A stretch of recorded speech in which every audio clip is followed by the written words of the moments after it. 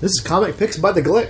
Hey, and I'm your host, Jason Glick. Good afternoon, Jason Glick. How's it going? It's going great, John. It's like because we are bringing you this podcast live from the San Jose Marriott. Yes, that explains all the nice little ambient noise you're listening to right now. Yes, because for the first time in a long, long while, we are actually in the same room while recording this. Yes, we're overlooking the beautiful city of San Jose, especially near the convention center because of FanimeCon. Yes, and God knows how I love this con more than any other con I've been to. Today is best. I mean, what we've encountered today so far has been best described as kind of a clusterfuck. That's right, exactly. Oh yeah, lines. We can see the lines from here, man. Yeah, we're on the 18th floor in a corner room, and we can look down and we can see the line for the pre-registration, going in, because apparently there was this huge power outage yesterday, and now they weren't able to get all the massive amounts of people who showed up yesterday to register. Yep. So now everyone's having to stand in line, so we're basically dealing with Comic-Con lines. Yep. For pre-registration. Exactly. But after we're done with this, I made the executive decision to say fuck it, and we're gonna go ahead and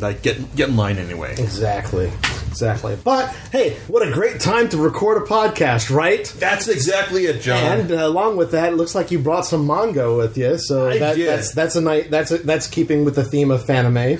Yes, because God knows it would be heretical, blasphemous, or whatever you want to call it, to just not talk about a manga when we're at an anime convention. So, in continuing with what I guess is my blog and the podcast's mission of just talking about every obscure, underappreciated science fiction series, because I'm talking about God knows I love beating the dead horse about how everyone needs to go out and buy a copy of Eden. Talking about Viz's great Bokurano.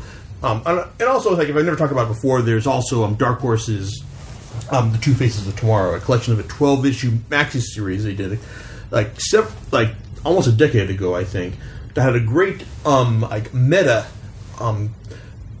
concept in the sense that talking about humans trying to develop artificial intelligence in order to facilitate outer space exploration, but they also figured but these humans are also talking about what happens when the AI goes insane? How do we prepare for that? How? Yes. I mean, it had a great meta concept in the sense that, how do we account for the fact that, what if the AI, starts going nuts, and what do we have to do in order to counter that? It's a great setup, great initial execution, but then it eventually descends into the fact that, the AI does go kind of insane, and then we've got to deal with that along the way. Eventually, things do resolve into it's like I said, it's still executed pretty well. It's from Yukinobu Hoshino, who also did 2001 Nights. It's like I said, it's a good read. It has a good old school science fiction series, and the science fiction feel that it's all about the high ideas. The characters are archetypes, and all the men do manly things. The women just fawn over them and go, oh. So, but it's fun, it's entertaining, and I just wish it had run with its meta concept a bit more than it did. But here, right now, I'm continuing my ongoing quest to get you to buy or illuminate you to the virtues of underappreciated manga sci-fi with Viz's Saturn Apartments. This is a series by Hisai Iwaoka. And it's about window washers in upper Earth atmosphere, because this is a world where basically humans have gone and polluted the Earth to the point where it's virtually uninhabitable, and now everyone's living out on a ring encircling the Earth. Now this leads to its own set of complications, such as immunodeficiency syndrome due to lack of a proper environment, lack of exposure to sunlight, social stratification, because you've got the people living in the higher areas who are just the more well off, and then the lower areas who are just we're just kind of the grunts doing all the stuff. It's the setup is. Well, let me get to that later on. And then you have the middle area, which is basically all the bureaucratical stuff, which is basically public areas, schools, whatnot. Is it? So I assume this has artificial gravity then. Yes, this isn't a hard sci-fi series. This is basically just we're taking the idea of these are the main characters in the series are part of a window washers guild, because basically, like in upper Earth atmosphere, the windows are still going to be covered with gunk, and so someone still needs to clean them. And these people are they're the people who are set out to do this. Now, I talked about this series a while ago on my blog, and I gave like a fairly like harsh assessment of the first volume, like a while back. I believe I rectified that in my second post about the second volume. But the thing is, like, Saturn Apartments is basically like a character-driven sci-fi in the vein of Makoto Yukimura's Great Plantis, which is kind of like the bar for which all like character-driven science fiction series like aspire to. I was going to say it kind of shares the same type of a premise.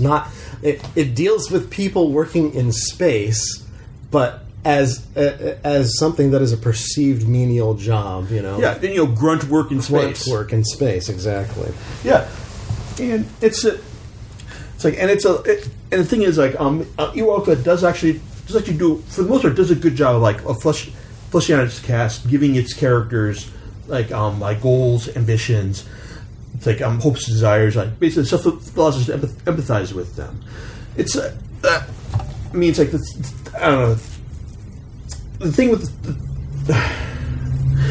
the series, I mean, it's good. It does a good job of not really like emphasizing continuity, because while it's for the most part a lot of the stories are kind of just like slice of life one shots talking about how they adapt, how the characters adapt to things. It's like there's also a bit of continuity going on, which I'll get to in a bit, because I need to back up and talk about how the series focuses on Mitsu.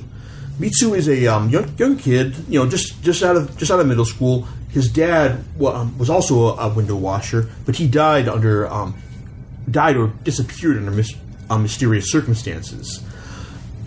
And cue ominous music. Cue ominous music. Yeah, it's like we haven't gotten the full story to his death yet, but I'm willing to bet that we'll find out.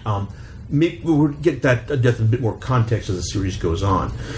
Now, Mitsu, he's gone and joined the same guild Window Washers Guild that his dad did. Now he's learning the ropes from his strict senpai Jun, like an older guy who's just like, he's kind of the cranky old. Oh yeah, you're not doing this well enough yet. Like that kind of guy. He'd be played by Tommy Lee Jones in the American version. He's the seasoned veteran. Yes, exactly. And you also got Mr. Kageyama, who was kind of like the bald genial. It's like, oh yeah, it's like, hey, don't take this too seriously. He's like the good humored soul of the guild.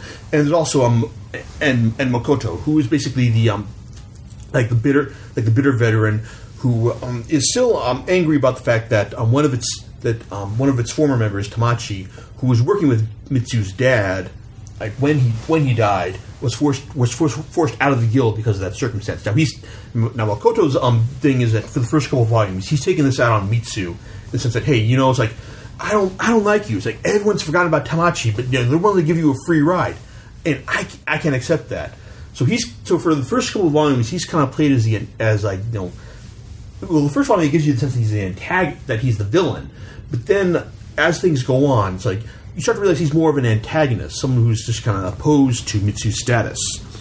And that's kind of and I think that Makoto's are kind of like emphasizes the appeal of like, what I like about this series, because even though he was set up to be like someone who's going to say, oh, I don't like you and I'm going to hate you forever, but then we eventually get more nuance to his situation. Like, for instance, we find out like when he's talking with Tamachi and just asking him like, why don't you come back to the guild? Like everyone's forgotten about you, and they're going to give this Mitsu guy a free ride. And then Tamachi's like, it's like, I just can't do it. I mean, I've moved beyond this, and just like the fact that when I was trying to like save Mitsu's dad, like I was pulling on this line that he had, and just nothing was happening. Just like it was just like slack, and then he pulled it up, and there's nothing. His dad wasn't there. So I mean, moments like that, like those are. Like I said, that sort of gives you like humanizes the characters, and also gives you the idea that Makoto, he's a dick, but still it's like he's not just like being a dick because the story dictates it. He actually has genuine reasons for that, and also Tamachi, he's also even though he's not like one of the regular cast, like he's just He's works in the sewage air in the sewage portion of the ring, and now he's just like, but he's also kind of just like focusing on what do I want to do with my life? Do I want to do this do I want to do this, or do I want to actually try to make effort to come back and just like do my former job? He's also got like a huge obsession with eggs because as John knows, I mean, like, tamago, I mean, short for is a Japanese for egg. Yep. And it's like, and as you find out in Volume 5, that his family has a huge fetish for egg crafting. Yeah, it's bizarre, but it's cute, and it's like, and you can, it makes sense within the context of the world. But like the whole supporting cast is interesting, including like Sachi, the generally solitary observer of the damage done to the ring, but because she's most of the time walking around in her like either in a suit or just just moping around with her long hair. At one point, Mitsu asks, "Wait, are you actually a girl?" And it's like she's kind of like the shut-in, but she's also a fun character. I mean, like a lot of the characters are generally enjoyable, and the thing is, even though the story is generally episodic, Iwaoka actually does do a good job of utilizing continuity, especially in the fact that cause, like there is like the mystery, like what is the Earth like now? What? And this is actually picked up on one of the main subplot of the series, which has Sota, a recent graduate who actually retained Mitsu's guild to clean the window where he and his wife were married at. It's like he's been recruited by a mysterious guy named not mysterious, a guy with questionable intentions named Mr. Nishimaru, who can't seem to remember Sota's name because he's always trying, Pyota, Mota, Kota. It's like you just look at that, like the guy's obviously got some sort of like hidden agenda here. Like it's not he's got a hidden agenda. It's like he's like more of an ends justifies the means guy, because he's basically employing Sota's mechanical skills to help find a way to get a person to descend to the Earth to find out what they're doing. Problem is, he's more of the guy. Once you get down to the Earth, I don't care what you do there. You're just going to tell us what's going to happen, and if you want to get back, hey, you're on your own right there. So it's an interesting situation, and naturally, as these things go, Sota picks Mitsu as like their first potential pilot. Now, Sota believes in this thing wholeheartedly. He's drunk the Kool-Aid on this, but he just hasn't realized that maybe that Nishimaru doesn't have the best intentions for his characters. So I mean, but there are all these little like subplots, such as the effort to find out what's happening on Earth is the primary one, but you've also got Mr. Kageyama, who eventually told is like eventually has like washing windows has basically ruined his health. Like all the ultraviolet rays you're exposed to, like in the atmosphere, it's ruined his health, and he's got to stop doing this job he loves, and basically and also just like find a way to make a living after this. And also Jin's wife, who was diagnosed with an immunodeficiency syndrome, and how he's having to cope with her, like despite his gruff exterior. The character, all the supporting character arcs are well developed, which makes it annoying as hell for the fact that Mitsu is kind of characterized as this like saintly, hardworking, self-sacrificing individual. Basically, like Mitsu is like a lot of times we find out that he wants to know about his dad, but he's also I'm working because I like working, I like washing windows, I enjoy the work, and like I'm just going to keep doing that. I mean, like he's more or less like kind of a vehicle for these other stories to be told, but he has no real strong defining personality beside the fact that he's like well-meaning, hardworking, self-sacrificing. And that's kind of disappointing. Like it's because he's not really he's not really complicated at all. He's more like a symbol, just like trying like for these stories that are trying to be told. That's not necessarily a bad thing when you've got like a strong supporting cast of this and like clear like story goals, such as finding out what's going on Earth. And to be honest, like I guess that having Mitsu as this kind of character makes perfect sense that he would be the kind of person who would volunteer to find out what's on Earth without knowing specifics of am I going to get back to everyone again. So that's one flaw. But another issue that it's kind of like what matter of judgment and all is that Iwaoka has kind of like a drawing style that is really detailed for the most part, in the sense that you're getting all the nuts and bolts of the ring where everyone lives. But you also have these characters who are kind of like oval-shaped characters who don't resemble like real life people. I mean, it's like it kind of their appeal kind of like revolves around an acceptance of artistic license here. Right? I think it works because on one hand, it's like it worked. It's like even though it might seem kind of odd when they're just doing like normal slice of life stuff, it works great when she's emphasizing comedy or even sinisterness. Because like when you see Mr. Nishimaru, I mean, you're going to think you're like, oh, that guy's up to no good. So that's the thing right there, and so the art is kind of the barrier, but I think it works based on what it is. Your mileage may vary, but there you go. Because I mean, like I think that now I'm to volume 5, and like the more I read of it, more like I said, the more she brings in continuity. It's like and it shows that there's an overarching story to this to the characters. It's like more I get involved in it. So I think that volume 6 might be the final volume. It would be, based on what I've seen so far, it would be a good place to stop. But it's like as it is right now, it's like I don't want to keep buying it. And like I said, this is another underappreciated sci-fi series that I think deserves more sales than whatever it's getting right now. And to be honest, kudos to Viz for putting this out under their Sig Icky imprint.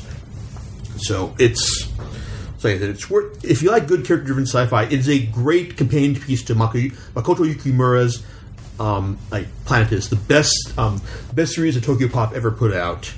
So it comes highly recommended if you like this kind of stuff. And one day I hope I'll talk about a series that just a sci-fi series that doesn't deserve additional promotion. But there you go. See, and that's why you have this podcast, is so you can highlight and bring these out and show people, hey, look, people, there's something else out here that's worth what so reading. I can force my obsessions on other people. You're exactly right, yes, John. Exactly right. Exactly it. All right. And I think that's all the material you had for today, correct? Pretty much. I mean, next week, well, in 2 weeks, it's like we won't be recording from San Jose, but I will be talking about the first wave of DC's New 52 series. All right, cool. New 52 series. Yes. Mm-hmm. And what's that about? Yeah. You're just embarrassing yourself in front of my entire audience, John. That's about it. That's the DC's relaunch that happened last year, where they relaunched all their series from issue number one issues. See, it's a refresher. Yeah. So I got first trade paperbacks and hardcovers are coming out. I'm going to be talking about the first wave of them, including Batman. All right. Because everyone loves Batman. Everybody loves Batman. And even more so this summer. All right. Yes. And I guess we'll talk to you later. All right. See you, everyone. Bye.